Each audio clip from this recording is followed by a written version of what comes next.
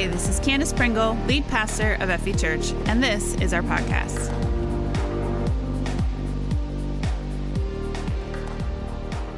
All right, Freedom Valley. Well, we are in a series right now called Solutions. This is week number 2. Now, there's a saying, maybe you've heard it before, and it goes like this: God helps those who help themselves.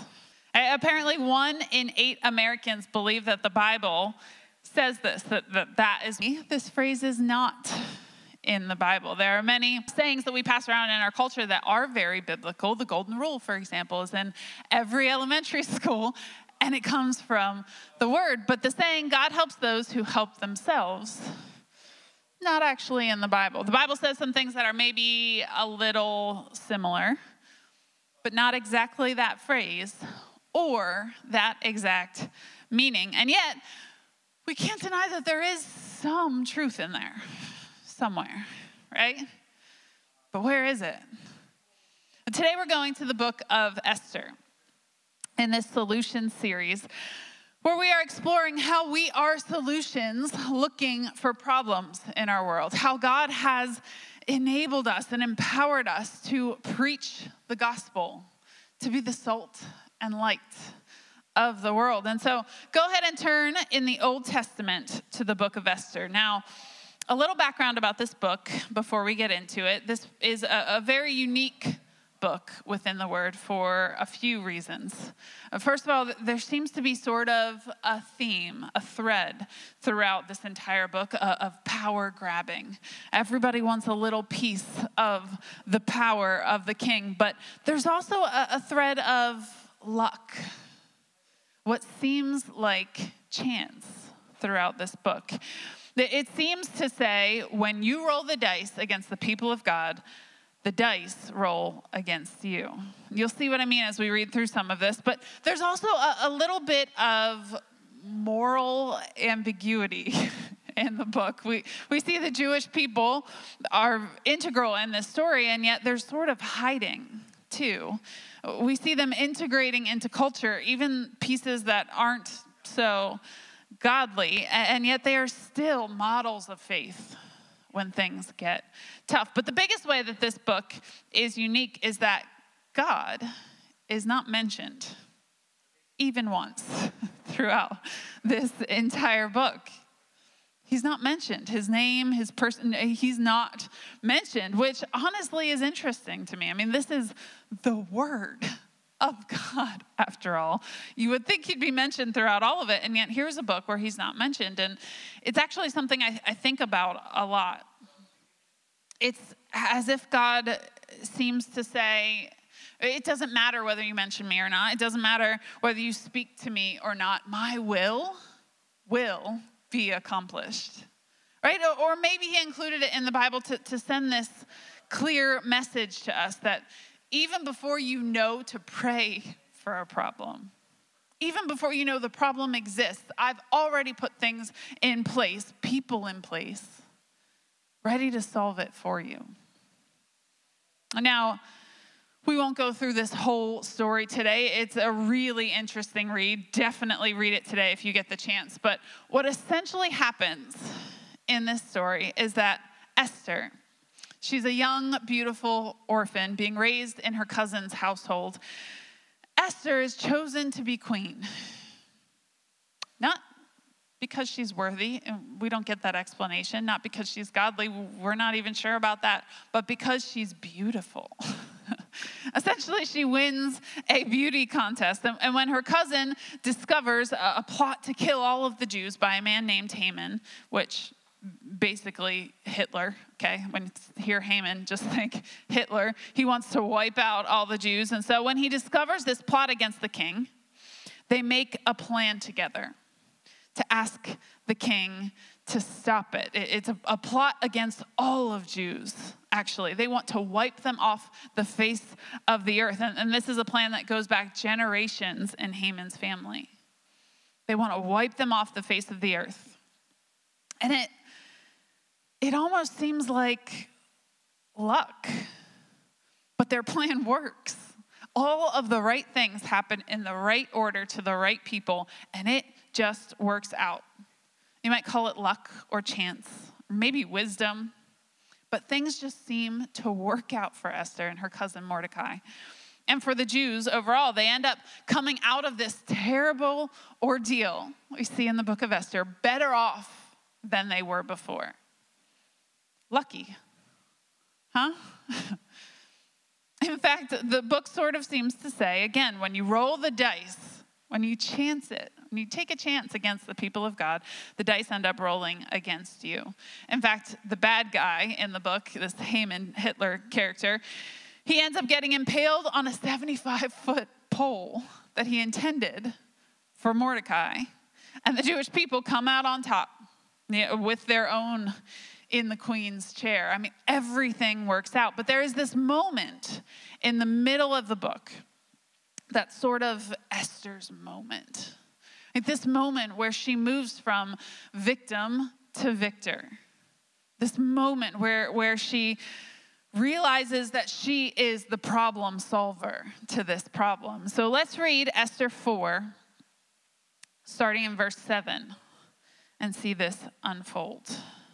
Verse 7 says, Mordecai told Esther's servant Hathach the whole story, including the exact amount of money Haman had promised to pay into the royal treasury for the destruction of the Jews.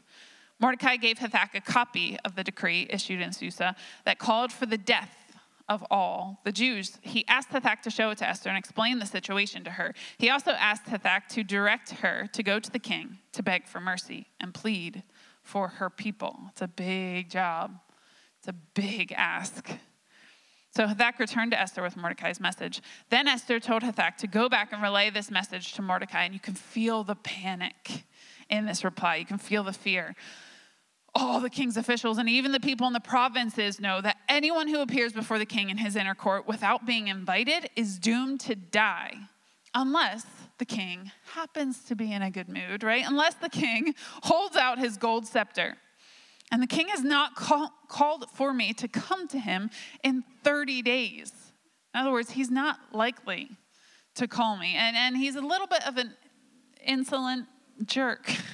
So we see earlier in the book, he acts very immaturely and out of anger and out of emotion and out of drunkenness, okay? You never know what you're walking into when you walk into this king. I can't just enter his court. What do you mean, Mordecai? You're asking me to go on a suicide mission. So Hathach gave Esther her message to Mordecai. Mordecai sent this reply to Esther. Don't think for a moment that because you're in the palace, you will escape when all other Jews are killed. If you keep quiet at a time like this, deliverance and relief for the Jews will arise from some other place. Hear the faith in that. But you and your relatives will die. Who knows if perhaps you were made queen for just such a time as this. Hear the purpose in that. Then Esther sent this reply to Mordecai. Go and gather together all the Jews of Susa and fast for me. Do not eat or drink for 3 days, night or day. My maids and I will do the same. And then, though it is against the law, I will go in to see the king. If I must die, I must die.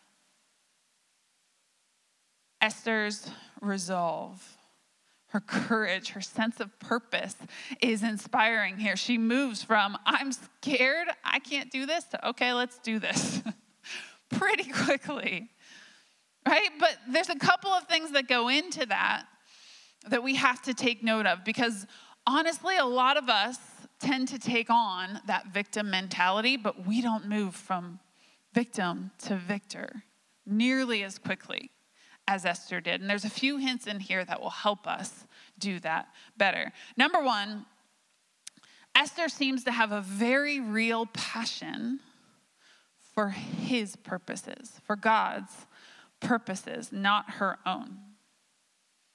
She started off with excuses, sure, and hey, we're all going through something rough, right? The excuses we try to throw out, it sounds harsh, but they just don't matter.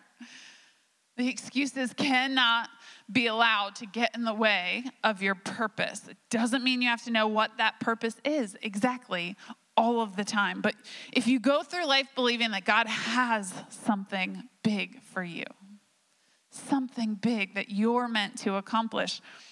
When that big thing comes, you'll know it. Mordecai said, for such a time as this, right? Mordecai knew Esther was there for a reason. He didn't see power as something to aspire to for his own personal gain or Esther's personal gain. He saw it as for the gain of his people, of his God, and of the kingdom overall, not for himself.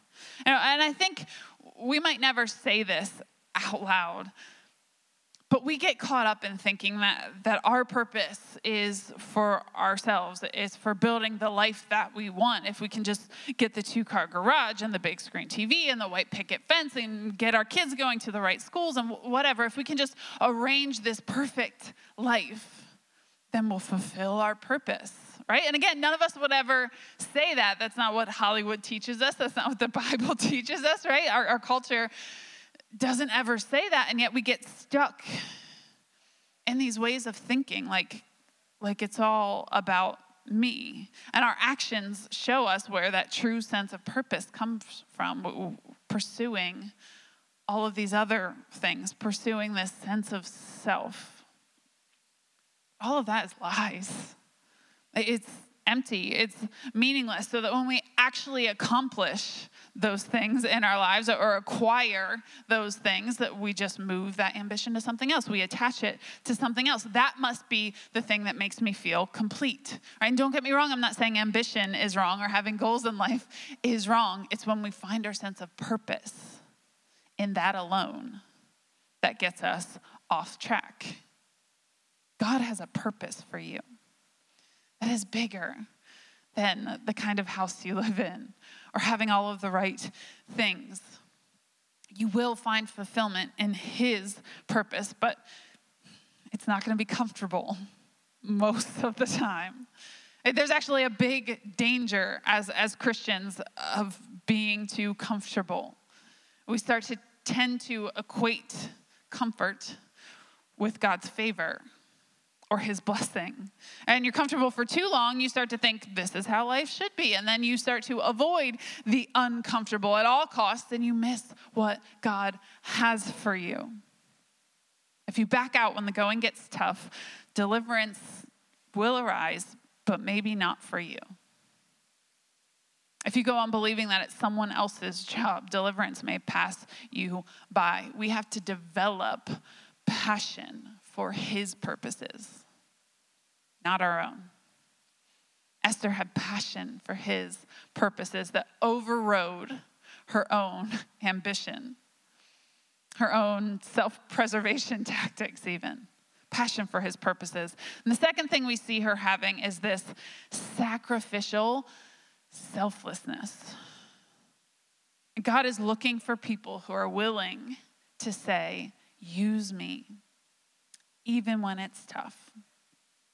And I know this prayer, use me, it seems and it sounds really mature and sort of seductive. Of course I pray that God would use me. Of course I do. Let me just clarify, this is actually one of the most courageous and bold prayers you can possibly pray when you actually mean it. When you're actually committed to his purposes. Almost the second that you pray it, it's tested. It's easy to want to be queen, but it's not actually easy to be queen. No one else could have done what she did. It had to be her. And I know leadership and these big purposes, these big callings, they're always talked about as being very glamorous. But it only feels glamorous like 5% of the time. The rest of it is actually really, really hard, sacrificial work. You don't get what you want. You have to do what's best for the overall. You don't get to do what's comfortable. You have to do what's necessary. And you have to constantly learn how to love more people better. And that sometimes takes some risks, some heart risks. But maybe Esther was made queen for such a time as this. Maybe you were made mother of that kid for such a time as this. Maybe you were made husband and father in that family for such a time as this. Maybe you were put in that job for such a time as this. When we start to look for our purpose, look at it with a sacrificial, selfless attitude, we start to see that purpose everywhere. And believe me, once you've done that thing, once you've accomplished that purpose, it doesn't just stop there. I may not say this in Esther, but I can tell you from personal experience, once you've conquered one enemy, another one pops up. Right? And now Esther the pretty, the one who won the beauty contest, the pretty becomes the girl who saved her people. She becomes Esther the courageous, Esther the wise. And of course, she's going to be presented with new challenges, bigger ones next time. God uses people. And if you're out there crying about something, crying out to God, saying, God, why won't you do something about this? Maybe it's you who God has called to do something about this, because God uses people. If you want to get theological about it, it's called incarnational ministry. He uses people. He doesn't just part the Red Sea. He asked Moses to put his staff in the Red Sea, and then he parts it. Right? He doesn't just save everyone from their sins. He sends Jesus as a human being. Incarnational ministry. God uses people. Mordecai and Esther have faith that God will provide a way out, but they also know that we have some responsibility in that. Sacrificial selflessness, passion for his purposes. Number 3, in Esther's case, she not only had that passion, she not only had that selflessness, but she also had this foundation of faith. Something underneath all of that, right? A foundation of faith. And so when faced with something difficult, she knew what she had to do. She asked for help. Right? She's well aware now that she alone must do this. There's no one else that can do this for her. But even though she must be physically alone to get the job done, she knows she doesn't have to be spiritually alone. She asks for help. This is super important in our current season, right? Just because we have to be physically alone does not mean we have to be spiritually alone. She asked her friends and family to fast with her. She said, go and gather the people, because honestly, after a 3-day fast, things will either look very different or you'll be much more determined. Fasting tends to have a unique effect on you. It gives you clarity and wisdom beyond anything you had before. It helps you separate that spirit man with your physical body, who you are, versus this flesh that you're using right now. It sounds weird and maybe a little gross when I put it that way, but it really does separate your will from your body and helps you determine who is in charge. She had them fast. She fasted. They reached out to the God of heaven and earth and asked for help. God places us in families, in tribes, in communities. We need each other. Even when we can't be together, we need each other. Don't go through what you're going through alone. Don't expect everyone to know what you're going through. Reach out.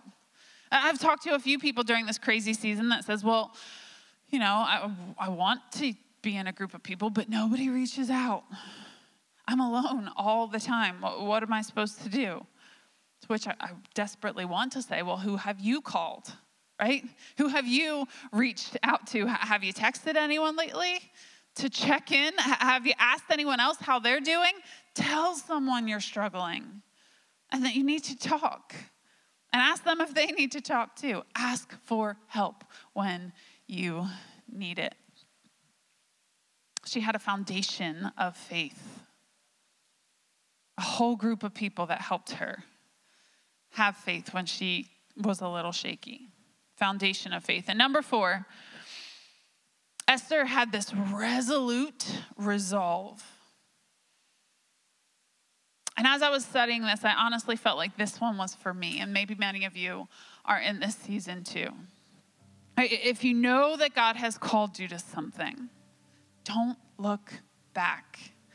Don't second guess. Don't self-doubt. Resolute resolve. If he called you to it, no matter how dangerous or scary, he will see you through it. Be patient. Don't make a move without him. Listen to the Holy Spirit closer than you ever have and move with him. Not against him or ahead of him. Move with him. The end of this story is chock full of what seem like lucky moments. Like the king just happens to remember something at the right moment, and the bad guy just happens to build a pole to impale his enemy on, and the question gets asked at just the right moment. It all seems very lucky, like things are just falling into place, like fate is on their side. Like God really is helping those who help themselves. In the end, the Jews get their victory. The king couldn't stop his own decree, but he made a few more. It's basically like the purge, but racist. It's a crazy day where everybody gets to attack one another without repercussions. One day where the Jews could be attacked, but not only did the Jews get to prepare, they got to defend themselves. They got to fight back. And so they did. They ended up being better off in the end than they were before all of this. Not because of luck, but because a few faithful people in God's hands can save a nation. Does God help those who help themselves? I believe God helps the faithful. He helps the faithful. Once you stick to it, pursue a passion for his purposes, have sacrificial selflessness, have that resolute resolve, a foundation of faith. He helps the faithful, even when we make mistakes, even when we're a little morally questionable sometimes. He helps the faithful.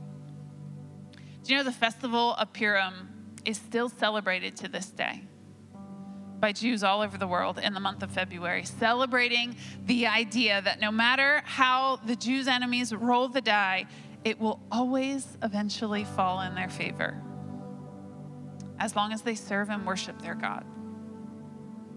What some people call luck and fate, we call favor.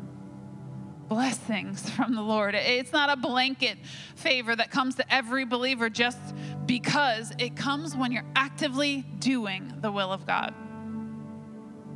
When you're doing his will, God will go before you. When you understand who you are and whose you are, life seems to make a whole lot more sense. Understand that you are the son or daughter of the King. And you have a job on planet Earth. That job is to serve him with everything that you have. When you seek first his kingdom and his righteousness, he will make sure you have everything you need. This solution series isn't just about the problems in your life being totally up to you to fix. You are not alone in this. The weight of the world isn't on your shoulders. This isn't just about having enough faith to do your part. It's about trusting that God will do the rest. That once you've done your part, once you've done all that you can do, he steps in and miraculously solves the problem. He fixes it. Jesus already died on the cross. You don't have to be the savior of the world. That's not what it means to be the solution. He's not asking you to save everyone from their sins because he's already done that. He's just asking you to tell them about him. Tell them about the hope that you've found and trust him with the rest. As followers of Jesus, we don't just sit back and wait for everything to fall into place. We get up and we follow Jesus, putting one foot in front of the other. And he leads us into crazy situations sometimes. He asks us for impossible things, but he doesn't leave us alone in that. Why rely on luck? when you have God? Why not ask him for wisdom and guidance next time something big comes up in your life? Why not go into each of those situations looking for the purpose and direction that comes from him instead of everywhere else? We have access to the God of heaven and earth. God who knows you better than you know yourself. And maybe you were put in this place or position in life that you're in to use the faith and wisdom that God has given you and to be the solution. Now, I don't believe that the events in Esther's life were luck at all. I believe that God had a solution in mind long before the problem ever even became a reality. And maybe I can be a solution like that for someone in my life. Maybe you can.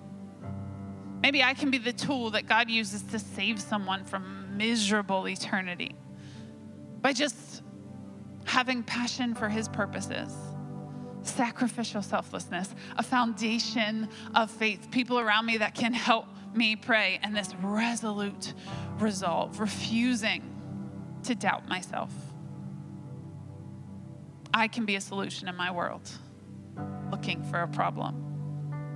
Father, today we ask you for that wisdom, that passion, that selflessness, that faith foundation. God, give us the resolve to get this job done. Help us be the passionate, vibrant, selfless church you've called us to be. To go into our world understanding that we have been sent for a reason. You've given us a job to do on this earth. Help us deliver that hope, that healing, salvation, selflessness to the people around us. And whatever ways you've called us to do that, with whatever tools you've called us to do that. Some of you today feel like, I can't even see past the problems in my own life. I've made so many mistakes. How can I possibly be a solution for someone else? And maybe that's because you haven't fully surrendered yourself to him yet. And you're still seeing the positions in your life as power moves for you, as promotions or raises for you, and not for his glory and honor. Maybe you've stopped looking for his purposes in your life. And maybe today you need to fully surrender yourself and truly ask God to use you. I would encourage you to have that honest conversation today. God wants to have it with you.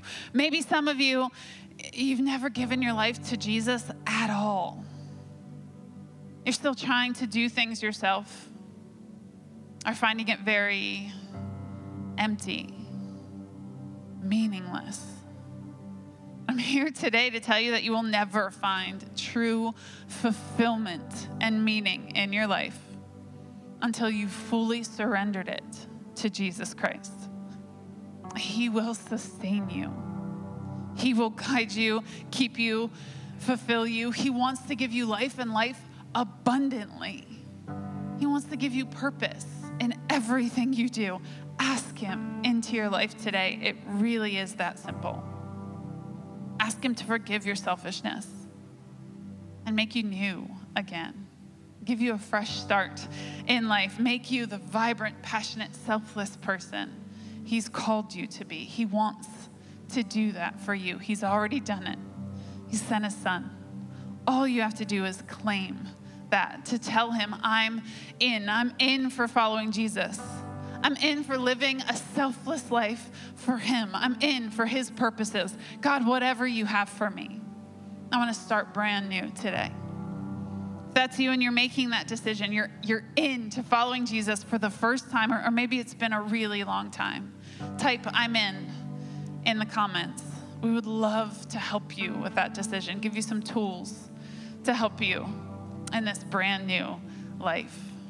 Father, we thank you once again for your wisdom and guidance. Thank you that you've given us stories like these throughout the Word to encourage us in our passion for your purposes, to help us live that sacrificial, selfless life, to give us the foundations of faith to surround us and support us when we're feeling weak. Father, give us that resolute resolve. Take away the self-doubt, the anxiety, the fear. Help us walk on water with you. Help us get out of the boat into those scary places that you've called us to. Help us to overcome that fear and proclaim your hope and goodness for the world to see. Thank you for calling us to be a vibrant, passionate, selfless church who changes the world with the message of the gospel. We praise you in Jesus' name. Amen. Thank you so much for joining us today. If you made a decision to follow Jesus, please let us know by going to fv.church/IamIn. And remember to download our app for more content and helpful links.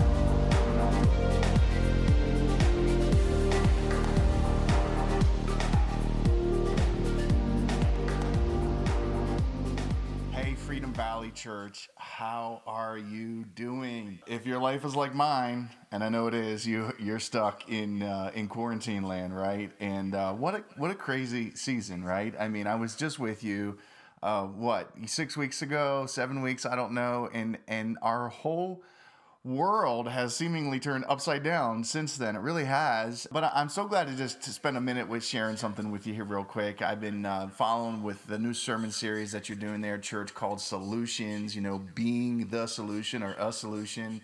And Pastor Candace reached out and said, hey, would you just share a word of encouragement to the Freedom Valley family? And I'm so glad to do that because I love the Freedom Valley family. It feels like home. Every time I see one of your posts, every time I'm able to be with you. And so what a joy just to share two thoughts just to encourage you as you are in this season like everyone else in the world is, and as you are in this sermon series called Solutions. So right after I was with you, I was teaching a course through the prison epistles. And obviously we moved the whole thing online. I wasn't able to be there in person. But as I was teaching through prison epistles, I was struck with a thought that I probably had never entertained prior to that moment. And I was thinking about the Apostle Paul, right? The Apostle Paul, prison epistles. He wrote, over half of the New Testament anyways, but the prison epistles, if you're not familiar with those books, that's the book of Galatians and Ephesians and Philippians and Philemon. And Paul writes them when he's under house arrest in the city of Rome, right? Now, here's what's interesting to me, and this was the thought the Holy Spirit just highlighted in my heart. Paul loved to travel. Paul was a preacher, he was an apostle, he was a house to house, city to city, jump on a boat, go to the next place, set up his tent business, plant a church, and so on and so on. Those were his methods, right? His go-to methods, if you will. Yet all of a sudden, all of those are ripped right out of his hands when he's sent into a house arrest. Much like what you and I have experienced. Much of our life has been taken away in a sense. We've been quarantined. The way we're experiencing, church has been radically, radical change has been forced on us.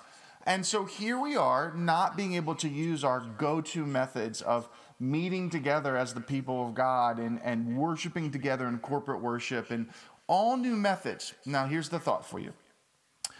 You and I should be glad that the Apostle Paul was forced into a brand new method and a brand new way, because in doing so, he became a solution. He became a solution not just for the churches in Philippi, in the churches of Galatians and Ephesians, and the personal letter that he writes to Philemon, but he became a solution for generations to come, for tens of millions of people. Well, let me break it down like this. Had not Paul been forced into a new method, writing from prison, you and I would have never had the benefit of the life change that's been brought to us by some of the powerful doctrine in books like Ephesians and Galatians and some of the practical life experience that we can gain out of books like Philippians, right? His new method, Paul's new method of writing that was forced on him was actually significantly more fruitful than his preaching ever was. How do I know? Because you and I have never heard the Apostle Paul preach a live sermon, have you? I haven't. right? But our lives have been deeply impacted by what he did in that prison cell. So here's the message to you. Be the solution and find a way to be fruitful in your life, even during this difficult season. And what you might discover as you adopt some new methods and you try some new things, what you might discover is that the new method that God has gently, well, not gently, the new method that you've been forced into in a short amount of time might actually produce more fruit in your life than what your go-to methods would, right? Let me give you one more verse here and just we'll wrap up this video here. In John 15, Jesus talks about the vine, and he talks about his Father being the gardener, and he talks about he's the vine, he's the root system, you and I are the branches, and if we abide in him, then we'll produce much fruit, right? A lot of fruit, right? We all want that in our lives. But then the Father, who's the gardener, comes along and he prunes. And what does the text say? It says first that he'll prune away every dead branch. I think God's doing that in this season. He's pruning away some dead branches in my life, in your life, and in the church in general, right? But it also says he prunes back even the good branches so that they'll produce even more fruit. And I believe this for Freedom Valley Church. I believe this in general, but I just want to speak this word over your life. When we come back, we'll produce even more fruit. This is not just a setback. This is a set up. And this is God redeeming this moment in the history of our nation for hundreds of thousands of people to be saved. I'm reading reports now of hundreds of thousands of people. I'm hearing some church leaders say, it doesn't feel like it, but you and I are living in the great quarantine revival. And so I just encourage you, man, be the solution, embrace the new method, embrace the pruning season that we're in, because as we go through it and we come out on the other side, we're going to be stronger and we're going to produce more fruit. We're going to be more effective. We're going to be able to offer more to our family, to our places of employment, to our church, to our community. And Freedom Valley, you're going to be right on the front lines of all of that. So I love you. I bless you in the name of the Lord. I speak favor over your church and over your ministry and over your pastors, Pastor Candace and Pastor Jason and Pastor Aaron and so many other staff members there that help make it happen. I just speak blessing over you right now. You're going to produce more fruit than you've ever produced before. Be a solution. God bless you guys. Love you so much.